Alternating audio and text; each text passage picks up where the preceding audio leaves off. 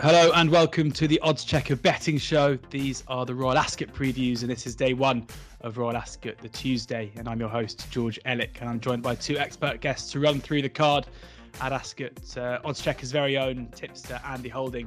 And joining us is Johnny Ward as well from a holiday cabin, I think it's fair to say.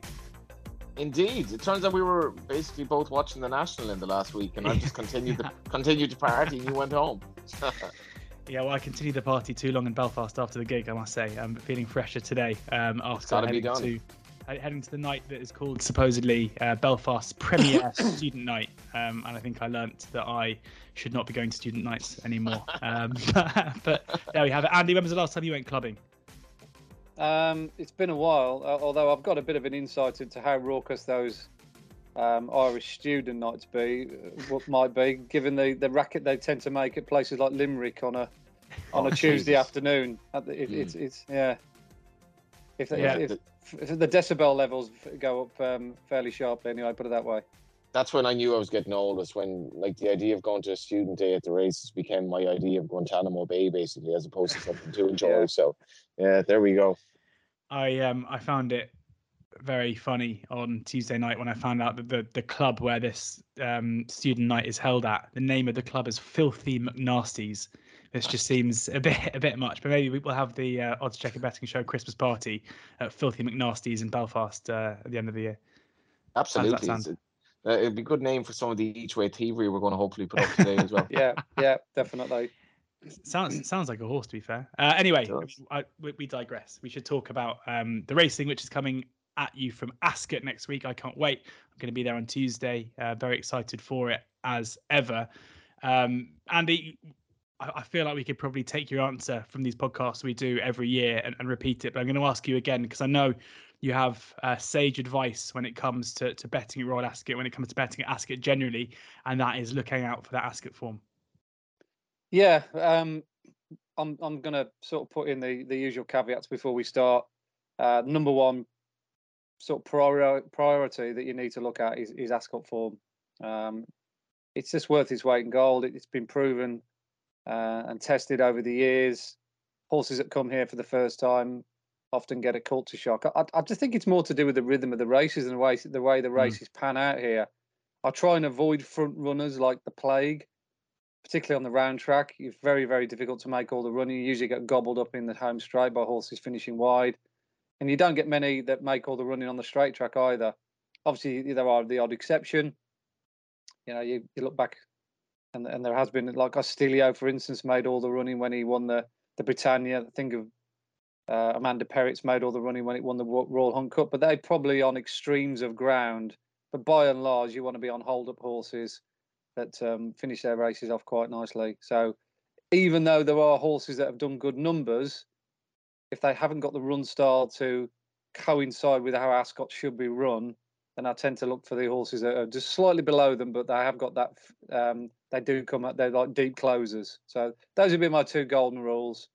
Back in Ascot horses that have got course and distance form, preferably, and back hold up horses on the straight and the round track. Johnny, how's your Ascot form normally? Is this a meeting you tend to be profitable with? Is it a meeting you enjoy?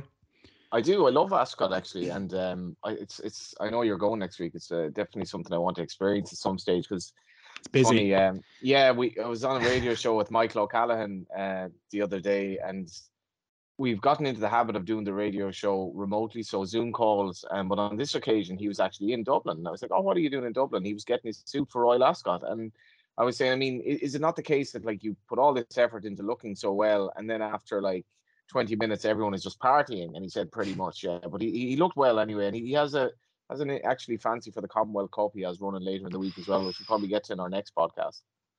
Yeah, exactly. That's a reason. Even if you don't enjoy this Tuesday podcast, go and listen to the Wednesday one that we're going to record afterwards, just for that little nugget there. And Andy, before we get into the racing, as is always the case, the going is incredibly important. I am geographically, at least, the closest to Ascot right now, and it hasn't rained very much. Although I have been in Belfast previously, where it was definitely raining. But the forecast is set pretty fair. So is it fair to assume that we're not going to see much soft in the going when it gets to next week? Yeah, which is good, really. I mean, it's good and bad in some quarters because If you're a fan of Trusham, for instance, then you're probably not going to get to see him once again at his very best. I remember we did the or podcast at all, on maybe. this. Or at all, yeah, exactly. I remember we did the podcast last year. We were predicting rain on the eve of Gold Cup Day, and of course, it didn't come until after Gold Cup Day. So the Friday and the Saturday were run on soft ground, whereas unfortunately, Trusham didn't get a chance to show his true worth in the Gold Cup with the biggest race of the week. But yeah, the forecast up until certainly mid part of the week anyway, as far as I can see, looking on the weather maps, is for a fairly dry period with a lot of high pressure and a lot of sunshine. So currently good.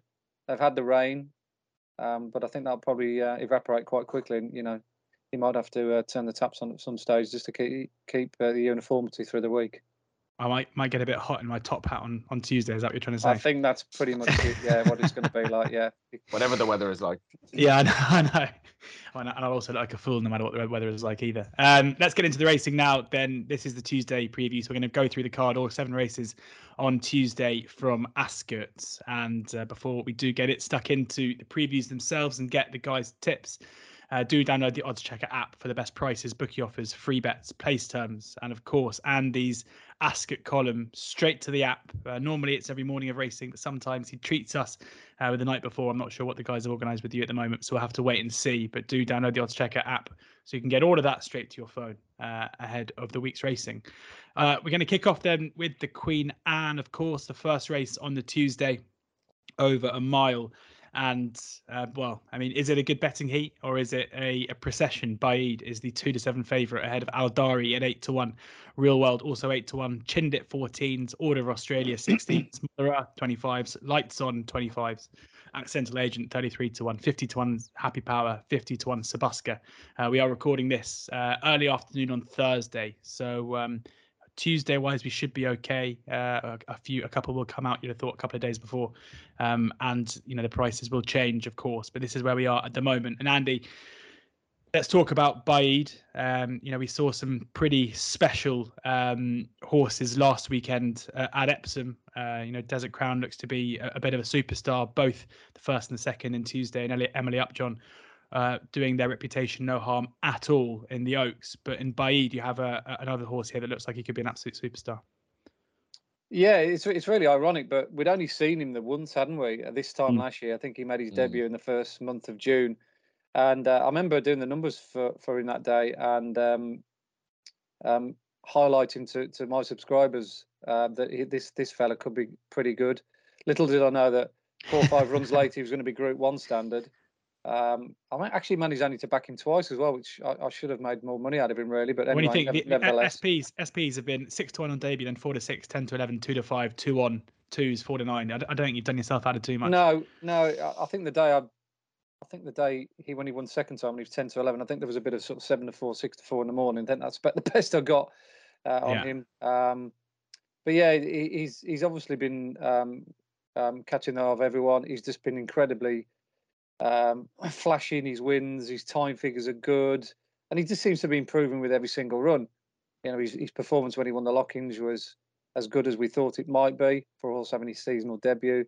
And I think it's more lack of opposition in this category at the moment, which it makes him stand out from the crowd. I mean, we haven't got any horses, or the main sort of horses, wanting to take him on just yet. Obviously, the 3-year-olds might have something to say later on in the season, but when he's taking on the older horses, there isn't that many around. I mean, you're looking at Real World as his only real danger, and he pushed him aside quite readily in the Lockings. I think Real World will be in the frame, and I think the fact that Godolphin are only running him, and they're not going to run Master of the Seas, who was nominated as this race after he won at Newmarket, I think tells you all you need to know. I think Real World will certainly acquit himself well, because he likes the track, as he proved when he won the Royal Hunt Cup. But Aldari, I think, will sidestep the meeting, probably more on ground front than anything else.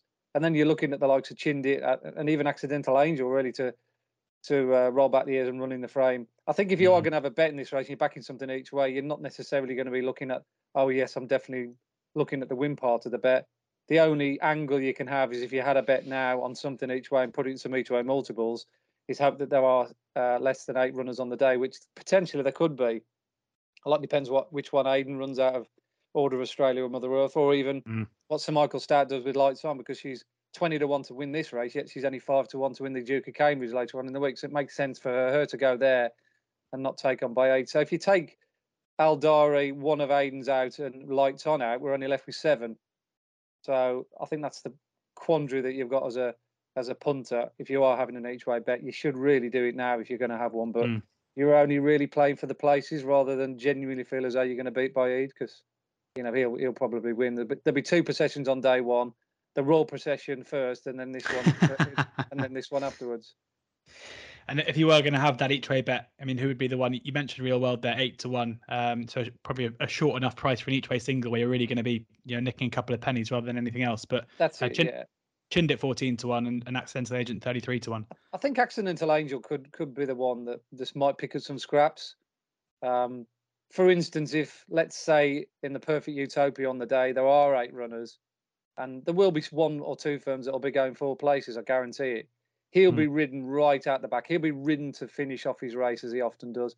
And he's actually proven himself this season as good as ever. I know the ratings will say that he's got a mountain to climb, but he probably hasn't got that much to find with the likes of Real World, Tabuska and Chindit, if you take Baid out of the equation. I mean, he charged home the other day in the Victoria Cup over a distance that was too short for him. So he loves it here at Ascot. He's got a bundle load of Ascot form. And as I said, he'll be finishing off his race to good effect. So he could easily sneak into 3rd or 4th. So we'll just see how many runners we get before we do any big decision making. And Accidental Agent, winner of the race, back in 2018 as well? Yep. A fair while ago, but maybe worth chancing at a big price. And as Andy says, if a few do come out and there are 7 runners, most firms will be going 2 places. But if you have your bet now before final decks, you would, of course, keep your 3. So that's why it could be worth playing before some of those do come out. Johnny, how do you see this going? Is there any way we can get Baid beat, or is it basically playing for second?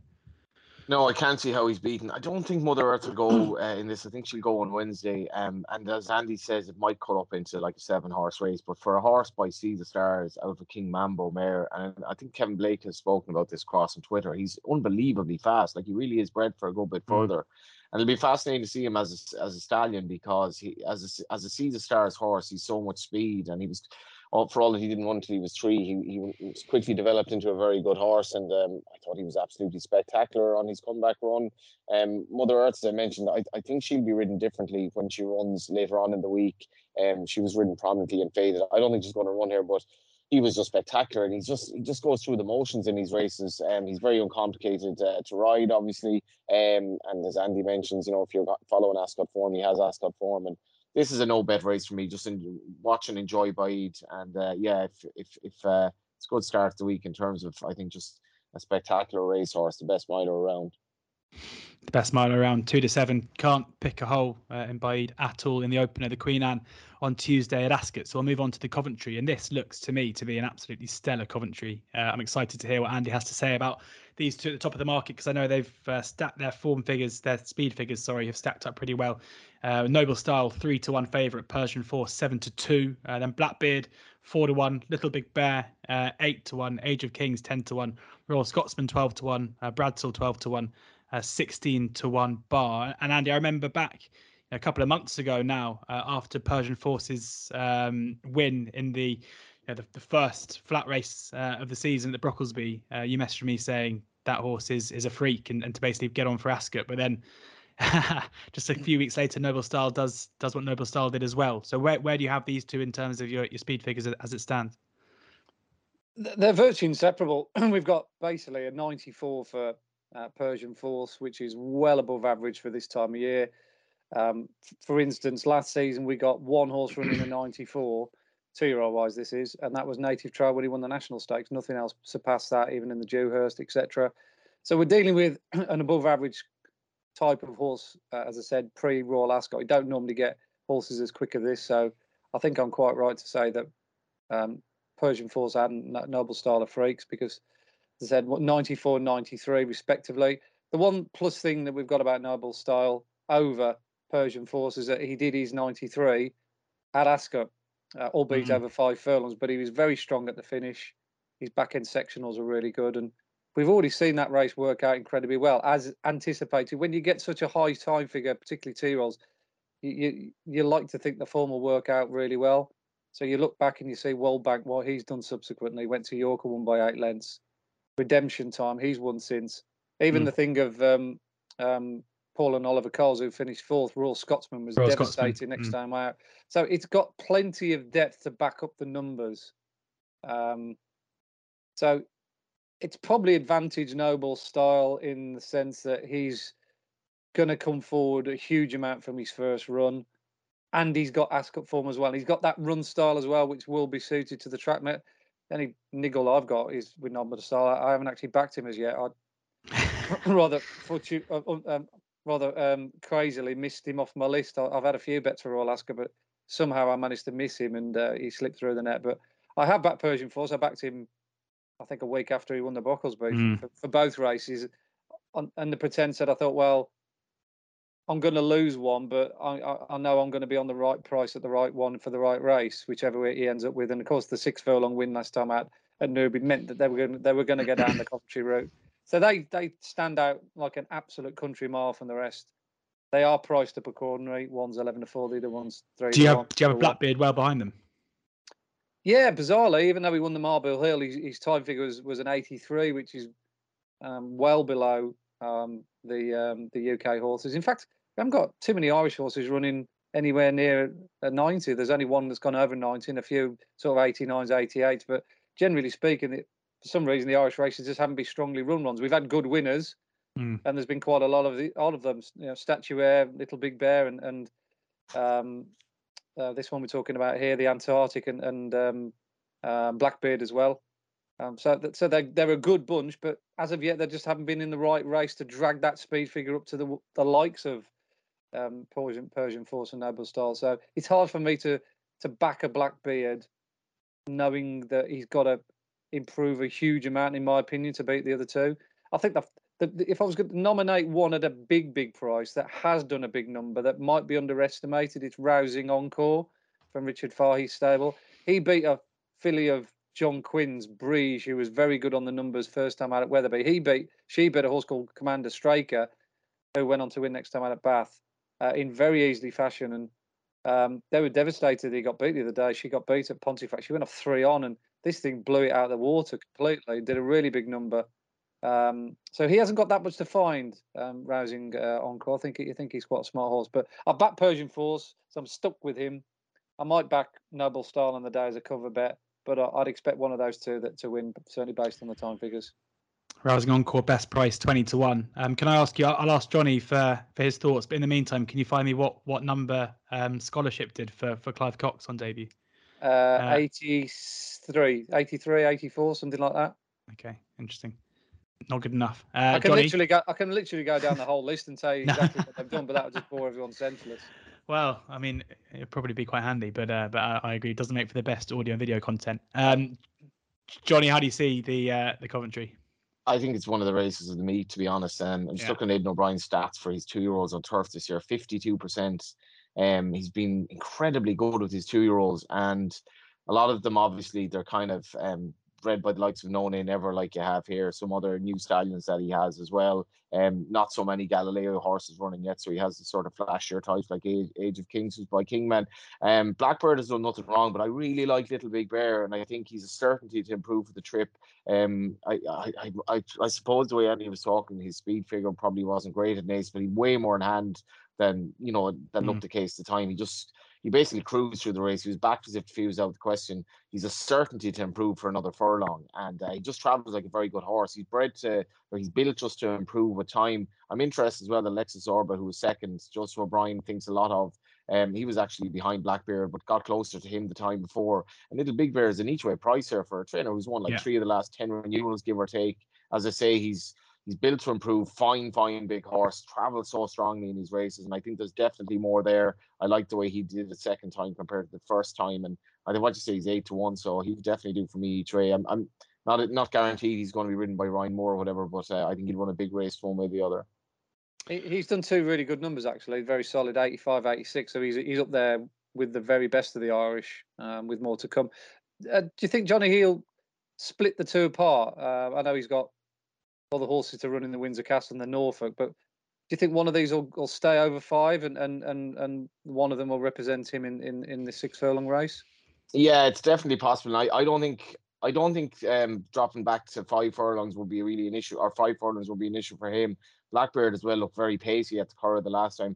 That is a slight concern about these. Aidan and Joseph as well have a lot of horses double entered, so I'm kind of hoping a little bit. But I think he did say sort of after an ace that this is likely where he'd go, but I wouldn't be entirely up to speed with plans. But I hope he goes here anyway. You could obviously see them split. Little Big Bear 8-1, best price with William Hill, as short as 6-1 elsewhere. The one there for Johnny, with the caveat that Blackbeard and Little Big Bear, both for Ed and O'Brien, might not both be taking up their entries here come the day.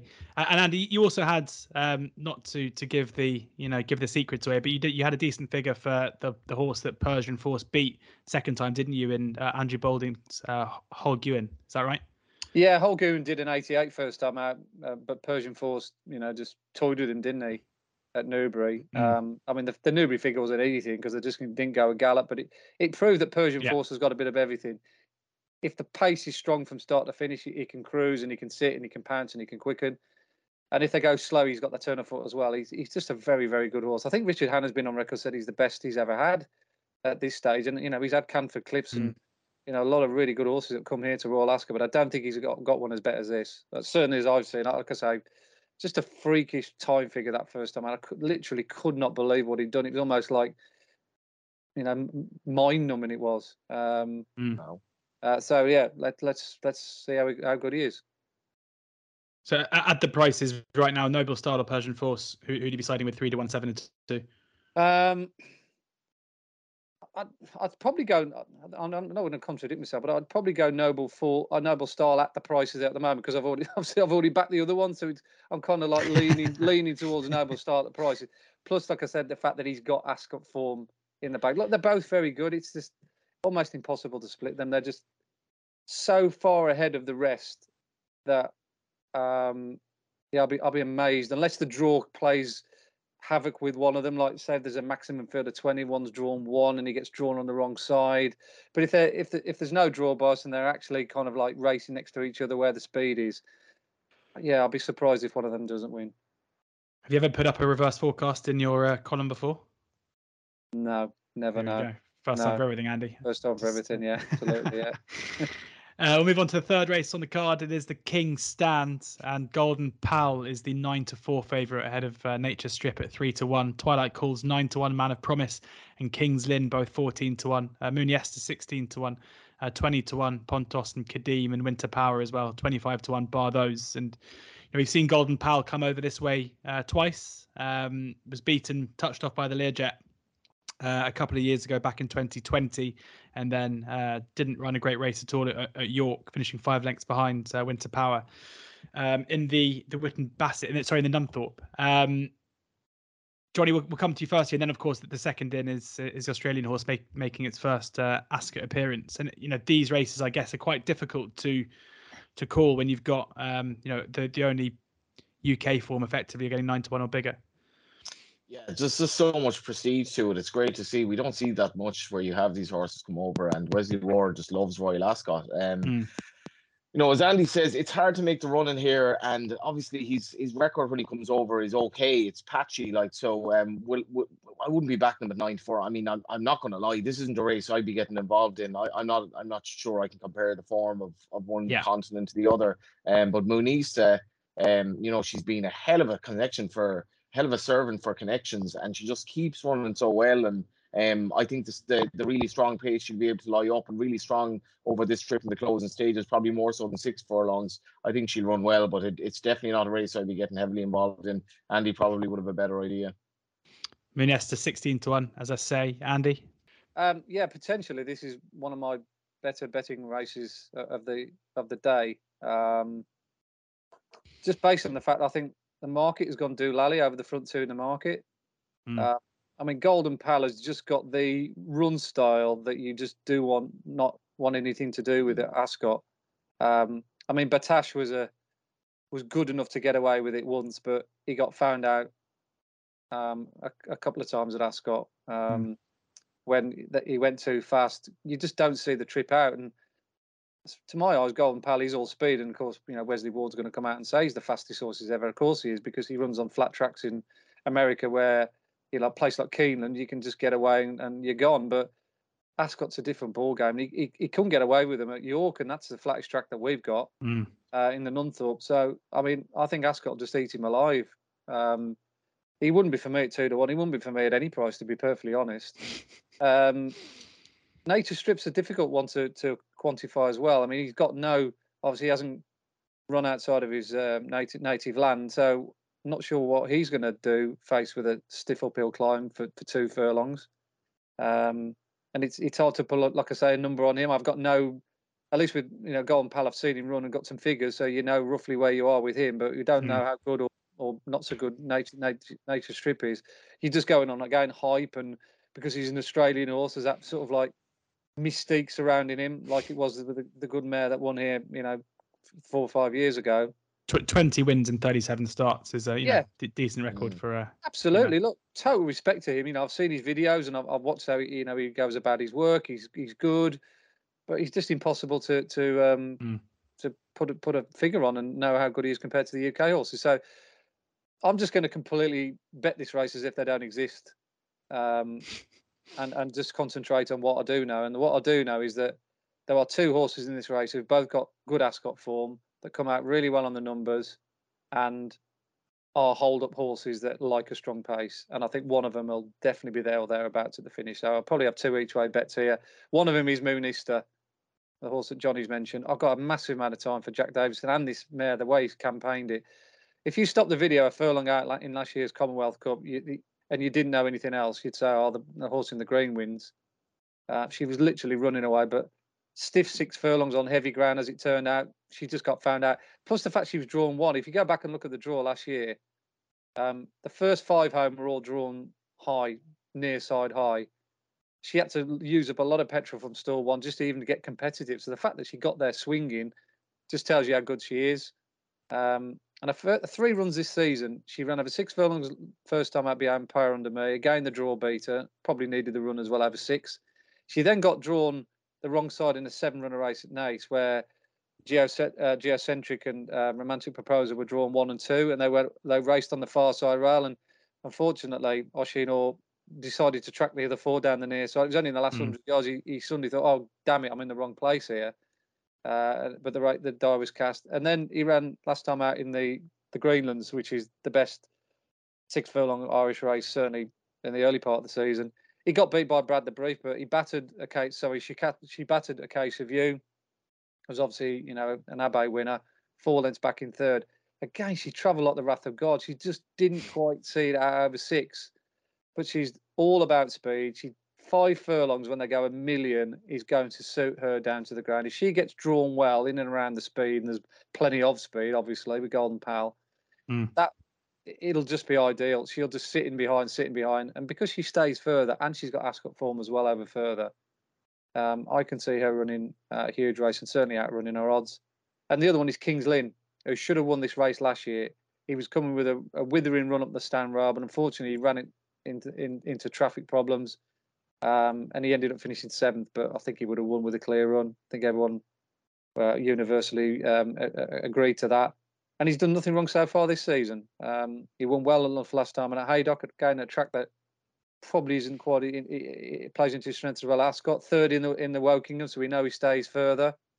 He's going to have a massive say in the outcome as well. It'd be lovely for the Queen as well, wouldn't it? If this horse finally gets his due reward. So my 2 each way bets here against the field, and I'm hoping that on the day they're somewhere near the prices they are now, even with 4 and 5 places on offer, would be King's Lynn and Moonista. Do you think they will be? I mean, you say you hope that they're those prices now. Do you think, given you think the market has got the top 2 far too short, would it not correct itself? Is it not worth backing them now, or would you sit tight? Yeah, I think I'd rather go, let's say, Moonista 16s. I'd rather take 12, 14 to 1 with 5 places than take 16 with 3. And I think mathematically that makes sense. And the same with King's Lynn, really. I'd rather bet the extra 2 places on the day, because there's bound to be 5 places about. There always is. Always some firms that will offer crazy value. whether he can get on or not is a different ball game. But it'll be there it'll be there if you have got that luxury. But yeah, I'd rather go 10 and 12 to 1 on the day with the 4 and 5 places than what they are now. But like I say, each man to themselves. If you listen to the podcast now, and you want to get the prices, they're there for you to take. It'd be a good time for Jack to have his first UK winner as well. But as Andy says, he's a promising trainer. I know him quite well, and he's building his operation. He's had a very, very good season so far, and she's just so reliable as well. She just never lets you down, that horse, as long as she gets her conditions. And I think she's going to run a big race. Double one there for Muniesta, as we say, 16 to 1 with 365 Hills and Coral as it stands. All firms currently 5th to 3, but as Andy says, sure to be more places on offer on Tuesday. Check the Odds Checker app and you'll see there who is sticking their neck out and giving you 4, maybe 5 places, maybe even 6. Who knows? Depends on the field size. On then to the St James Palace Stakes, and Carobus is 2-1. Pretty sure the Baid Carobus double will be fairly popular with some on the day on Tuesday. My Prospero 9-2, Maljoom 8-1, the Mighty Ulysses 20-1, New Energy 20-1, 25-1 bar those. And Johnny, I came to you first last time to ask about 2 horses that we haven't seen too much of, so I'll give you first run here again. And Carobus, we mentioned maybe a procession for Baid in the first. Is there any?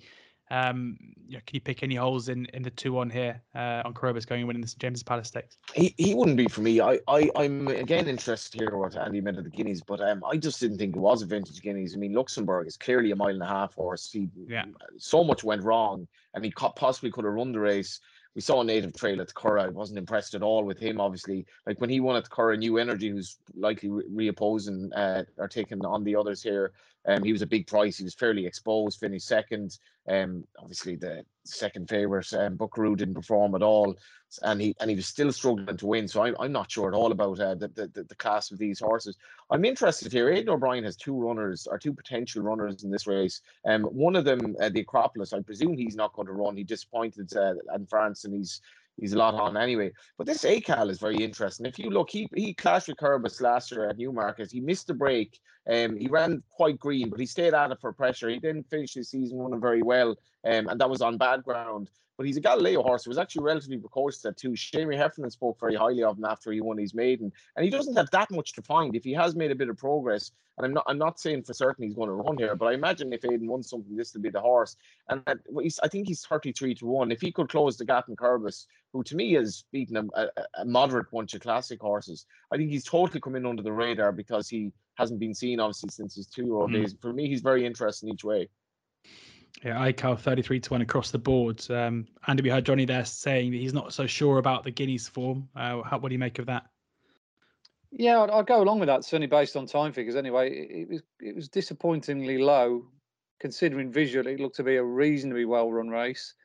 I think it only worked out about an 93 and 94, which is good, but it's nothing, that would set my pulses racing. The very good ones would be doing 100s, 101s, 102s. Plus the fact that Native Trail was probably the moral winner of the race. He got drawn on the wrong side. I think he was the best horse on the day. But Caribus had the luxury of running on the fastest strip down the middle. He was a good winner on the day, Caribus. But yeah, there's just something about the Guineas I'm not absolutely totally convinced by. More to the point that the 4 times that Caribus has run, they've all been at Newmarket, either on the July track or the Rowley Mile. So he's yet to go round a bend, which is a little bit of a concern as well if you're thinking of taking 2 on or 2 to 5. I think William Haggis has got the key to this race. He's got 2 very, very special talents here. I think Maljoom is the most talented of the 2. I'm not sure whether he's going to run. Looking at the Betfair markets this morning, there's nothing on the right-hand side. He's at the sort of 16 to 1, which suggests to me that perhaps Connections are just going to run the 1 and leave the other one at home. It's a real shame if he doesn't run Maljoom, because I think Maljoom, like I say, is an extreme talent. The day when he won at Kempton on the all-weather, we got him doing an unbelievable time figure. It was almost like, what the hell's this? And then he went to Germany. I was having to back him over in the UK, but of course he went to Germany and he won the German Derby, but the German 2000 Guineas again in unbelievable fashion. If you got a chance to watch that video back on YouTube, you wouldn't believe he managed to win from where he was. He missed the break by about 5 lengths, and he still had loads to do, like 2 out. And then he showed him an amazing turn of foot to get up, win going away.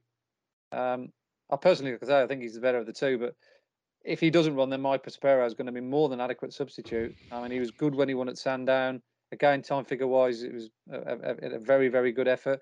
And the winner of that Heron Stakes has got a really good record in the St James's Palace. I think John Gosden's won it twice before with similar types of run at Sandown prior to coming in here. And when you run over a stiff mile like Sandown, it's on the collar for the last 3.5 furlongs. You've got something that really does get his head down and go up the hill. So I'd sooner be with Prospero, stroke Maldoom. If they both run, I'll back them both. But if one of them just runs on its own, then given the way they're likely to bet, the representative of William Haggis, let's say, will be the all-time each way bet for nothing. Maldream currently 8-1 with Sky Bet Hills and Coral. My Prospero 9-2 with both. And again, Andy, would you suggest waiting until the day and just backing whoever turns up rather than fiddling around now? I think so. Yeah, it's too much of a risk. Like I say, with that slight drift this morning about Maldream, the alarm bells are ringing for me with that one. I did actually try to get a little bit out of one of the stable representatives yesterday, and he was a little bit unsure, a little bit guarded, let's say. So he knows you. Yeah, he didn't want to say too much just in case. Yeah, so I'd rather wait for the day. But yeah, needless to say, I won't be back in the favourite. I'll be back in one of the William Haggis horses each way, or both if they run. My Prospero, 9-2, Maldream 8-1 there. Both guys looking to take on Corobus in the St James Palace Stakes with a couple of each way bets against the odds-on favourite. So we'll move on now to the Ascot Stakes in a very interesting renewal. This is Bring on the Night, 5-1 favourite ahead of Pied Piper, 7-1. No, this isn't a Cheltenham preview. Arcadian Sunrise, 9-1. Coltrane, 10-1. Goshen, 10-1. A Horse with No Name, 10-1. Marshall Plan, 10-1. 16-1. Bar those. And Andy, I mean, how do you pick apart this? Because you're basically talking about horses we've seen racing in high class national hunt races, running off a mark that was from our basically archived form. You've got Bring on the Night running off a mark of 93 after a run over in France for Andre Fabre. You've got Pied Piper running off his flat mark. Goshen as well. Off, 87? Is there one that you think from that group is best set to go well here, or are you looking to take on one of the the less flashy names from that sphere? Well, it's pretty clear to me anyway. It's certainly in the last sort of decade or so, or even further back than that you only want to look at national hunt trainers to win this race. The flat trainers must be sick of the sight of the Raiders. I mean, William Mullins has won it twice. He probably was unlucky not to win it last year, wasn't he? With MC Muldoon and got traffic problems, and that's the problem when you've got 20-odd runners on the round track where they don't go much of a gallop and they basically sprint off the home turn. Trying to find your way through is a little bit problematical. Bring on the Night, he's an interesting runner. I'm not absolutely convinced looking at him as if he's guaranteed to stay the 2.5 miles. He faded last time out over 2 miles at Punchestown, and you could look at it both ways with his run at Cheltenham. You could say, he finished 4th of 9 beyond Constitution Hill, but he actually finished last of 5, beaten 50-odd lengths. Because 4 of them didn't complete, and he only beat the ambulance home. So, and I just don't see him as an out-and-out sale. I actually think the other race would suit him better. He's entered up in the Copper Horse over mile 6. I think that's more of his bag, but Ryan Moore's jocked up to run here, and you'd have to respect Willie Mullins. It's his only run. He could have run numerous horses from that yard, I suspect. Well, I was going to say, do you think because because of his reputation in this race specifically, is that why we're seeing Bring on the Night top of the market rather than necessarily the form of his national yeah. I mean, I don't think he's a Thomas Hobson or an MC Muldoon. Certainly, what I could see, he hasn't hit the line hard yet. He hasn't come home and thought, oh God, look at that horse. He's an absolute guaranteed stay. He's actually gone the other way every time he's faded. So, like I say, unless we see a totally different horse on the flat, he's a hard one to get in love with at the price. So we'd have to respect, like I say, all the other national hunt horses in the race. The market probably has got that factored into their prices. Pied Piper, very interesting run, as we know, useful on the flat, ran well in all the good grade ones, and off his mark, he's obviously going to be dangerous for Gordon Elliott. And Gordon Elliott has won one of these races before. I think he won the Queen Alexandra, didn't he, a few years back with one. I can't quite remember its name now, but he definitely knows what it takes. But the one I quite like here is Nicky Henderson's Veiled, I think, was his last winner, Nicky Henderson, back in 2011. And he's got a horse with no name here who's won both her 2 starts on the flat so far this season. First time up at Newbury, basically, doing what lenient handicap mark suggested she would. She got bumped up quite considerably, went to York, and then she beat 2 York specialists very, very comfortably. I was just a bit concerned that day whether she'd handle the Naysmar, but boy, oh boy, did she turn it on in a huge way. The time figure was very good. Her back end sectionals were good, and she wasn't even fully extended. So with Buick booked already, she just needs a really good draw on the day to be a factor. So I'd be with a horse with no name. Horse with no name. Yeah. A horse with no name. Best price 10-1 as it stands at the moment. Johnny. I really like Beno in this. I was talking to Joseph O'Brien what race he's going to run in, because he's a couple of options. He could run in the mile and 6 race later on. As Andy says, I mean, the stamina for these horses is just none of them is bred for 2.5 miles in the first place. Then you're guessing, are they going to go that 2.5 miles? Even the herders, Pipe for me, the way he races in his races, I'm not even sure he's going to get 2.5 miles. And I think most trainers that run horses here aren't sure about that, and you just have to take the chance. If you look at the run that he had Beno last year in the Queen's Vase, that was over a mile and 6. All he did was stayed on really well, and he's, to me, a horse that will definitely stay 2 miles, and I think he'll stay a bit further. He was a bit disappointed at the Curragh the last day, but they said there was a ground issue. He was fine on good firm ground here last year, and for me, he's one of the horses that, to me, will improve for this sort of trip. And I'm not sure about Bring on the Night in terms of stamina. For me, I'd have serious question marks about him, and even Pied Piper as well. Will he get 2.5 miles? Like to me, he looked an out-and-out 2 mile herder really in his novice hurdling days. And what does that mean in terms of stepping up in trip here? So I think it's an intriguing race. As I said, Joseph, he has other options that I hope he'd run in that mile and 6 race to close the card that I'll mention shortly. But I hope Beno runs here. He's probably going to be top weight. But for me, he will stay. And on that form last year in the Queen's Vase, he's really, really interesting. I think he's around 20-1. Yep, he is. I think you're right, about 20-1. He is possibly a bit bigger.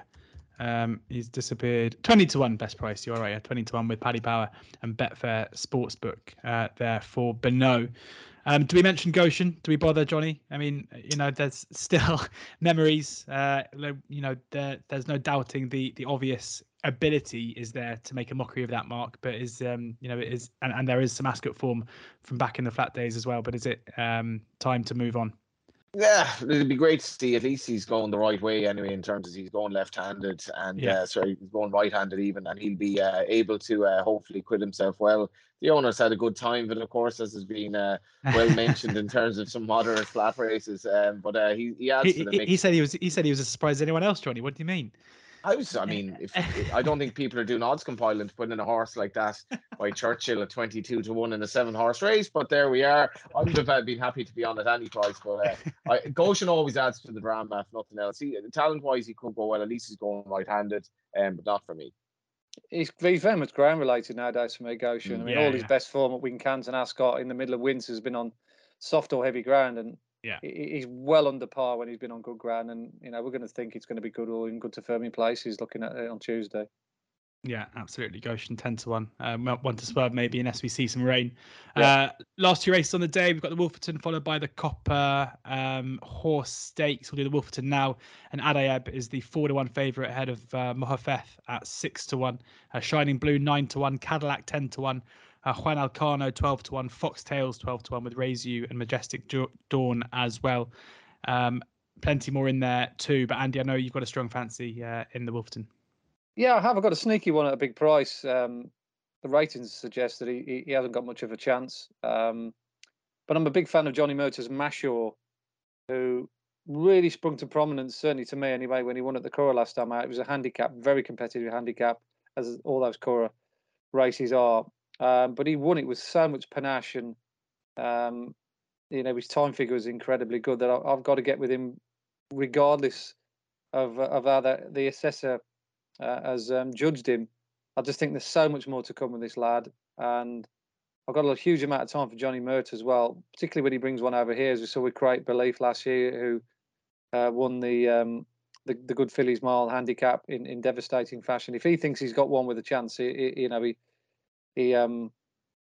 doesn't waste many bullets. And it's the only race he can run in as well, because I don't think there's a mile and a quarter handicap for the sort of older horses. So he's got to come here now. I think the conditions of this race have changed in the last few years to make it now a listed race. And I certainly think he's up to that standard. Obviously, there's other horses dropping down from Group 2s and Group 3s into this level, such as Adaeb, that will obviously get all the headlines, and the bookmakers have been alert to that with the way they've priced or structured the price of this race. But I do think Mashore is going to be not a million miles off this lot, and his current price of 25 to 1, certainly for me anyway, is way too big. He's basically been priced up the fact that he's a 99 rated horse, when quite clearly he's much better than that. I think he's at least 110 horse. Mashore 25 to 1, Sky Bet, Bet Victor, Boyle Sports, and a couple of others as well. The one for Andy. Johnny, the eagle-eyed viewers will have noticed that you've actually changed location for the Wolverton. You love it so much. So give us your thoughts.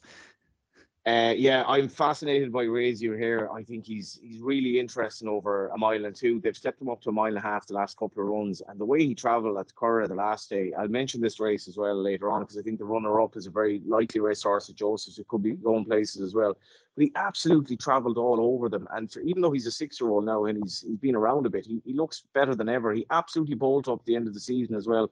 And for me, he's just enjoyed stepping up and trip. But I don't think going back to a mile and two would be a major issue for him. He's already rated 110 now, which doesn't give him a massive amount to find with Adib. And I think he's absolutely fascinating each way here. Joseph has a lot of strong runners this week, and I think he's right up there with them. Raise you there, a fascinating one. 12 to 1, best price with Paddy's and Betfair Sportsbook for Johnny in the penultimate race on Tuesday. On to the final race on the card. A couple of horses we've just spoken about entered up here, but unlikely to run in the Copper Horse. But Cleveland is a 6 to 1 favourite ahead of those aforementioned Bring on the Night and Pied Piper at 12 to 1. Postuleo also 12 to 1 with Trawlerman.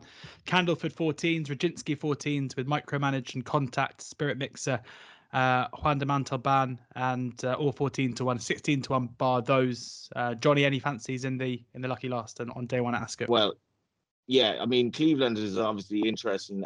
He's obviously gone up a little bit. I thought he sort of had the run of the race at Chester. This might be a little bit tougher, as I mentioned, but no, he could run here. I hope he goes in the 2.5 mile race, and because I think Joseph O'Brien has a really interesting team here. And I mentioned that race that Okita Sushi ran in at the Curra the last day. He was only having his third start.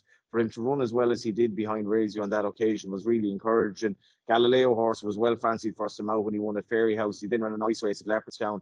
I think this horse is really, really interesting. He's rated 104. There's surely more there. He's only had 3 starts. You'd imagine he'd even come on from the Curra as well. Did Everton Bar beat the winner and beat a good horse in third. Fascinating runner for me, and I hope this will be a good day for Joseph O'Brien. I think this horse is a knocking each way bet. Knocking each way bets there for Johnny. Andy, how do you see it? Yeah, unfortunately, I think there's only maximum 16 runners for this race because of where the stalls are, which is a little bit of a shame, because it means that several of the ones that I quite like might not get in, particularly a horse called Kemhan, who won very well at Newmarket last time out, but he's number 48 in the list. He's got absolutely no chance. He'd almost need this race to be split up to get in. I think Juan de Montalban's an interesting runner. Kevin Philippart Defoe's had a fantastic season. He's really come of age this year, and he was good over a mile and a half here at the last meeting 30 odd days ago, when he travelled really well in a mile and a half race, got the race won very easily over 2 out, had loads in the tank as he hit the line. It looks the natural progression for him to step up to mile 6 rather than stay in his lane over a mile and a half, because I think the probably mile and a half race later on in the week, as it always is viciously competitive. This one probably not so much. Certainly give Call in the Wild a mention as well. He's a C&D when he likes it here at Ascot. He actually stays 2.5 miles, but he's also got plenty of form over a mile and a half. He hasn't probably got the speed for a mile and a half. So mile 6, back in handicap company, having run quite well in the Group 3 last time out. I think he'll go okay. And he's sure to get in. He's number 6 on the card. So I'm probably going to stick with a couple at least, if you're listening to this podcast, are more likely to run, because like I said, the ones that I've got my eye on are probably too far down. So I'll stick up Call in the Wild and Juan de Montalban. Juan de Montalban 14 to 1. Can't find. Call in the Wind, sorry, not Call in the Wind. Yeah, Calling in the Wind. Wild. 16 to 1, and Okita Sushi, the one for Johnny there, 20 to 1. So a few there at big prices. Before we come to a close on this day one Tuesday preview. Just going to have a quick look at the top jockey and top trainer prices here. Hills have prices out for both, and for top trainer, we've got Charlie Appleby 2-1 favourite ahead of Aidan O'Brien 11-4, William Haggis 3-1, John and Thady Gosden 5-1, Andrew Balding, who came close to winning last year, just pipped by John Gosden, is 14-1. Sir Michael Stout 20-1, Charlie Mark Johnson 33s, Roger Varian 33s, Richard Hannon 33s, Wesley Ward 100-1. Andy, any of those catch your eye? I think William Haggis is probably a little bit too short. He's obviously got Bay, which is going to get him off to a great start. So bookmakers are not going to give you any fancy odds about him having a few shorties which look as though that they're good. But the problem with William Haggis is he's got no 2-year-olds at the meeting. I don't think he's run a 2-year-old yet. So the likes of Godolphin, particularly Aidan O'Brien, are going to pick points up on him all the way through. I mean, Aidan O'Brien's got statuaire. He'll have the favourite in the Chesham, either Alfred Munnings or the horse that was unlucky at the Curragh. And then you chuck in the likes of Little Brown Bear, the Antarctic, Blackbeard.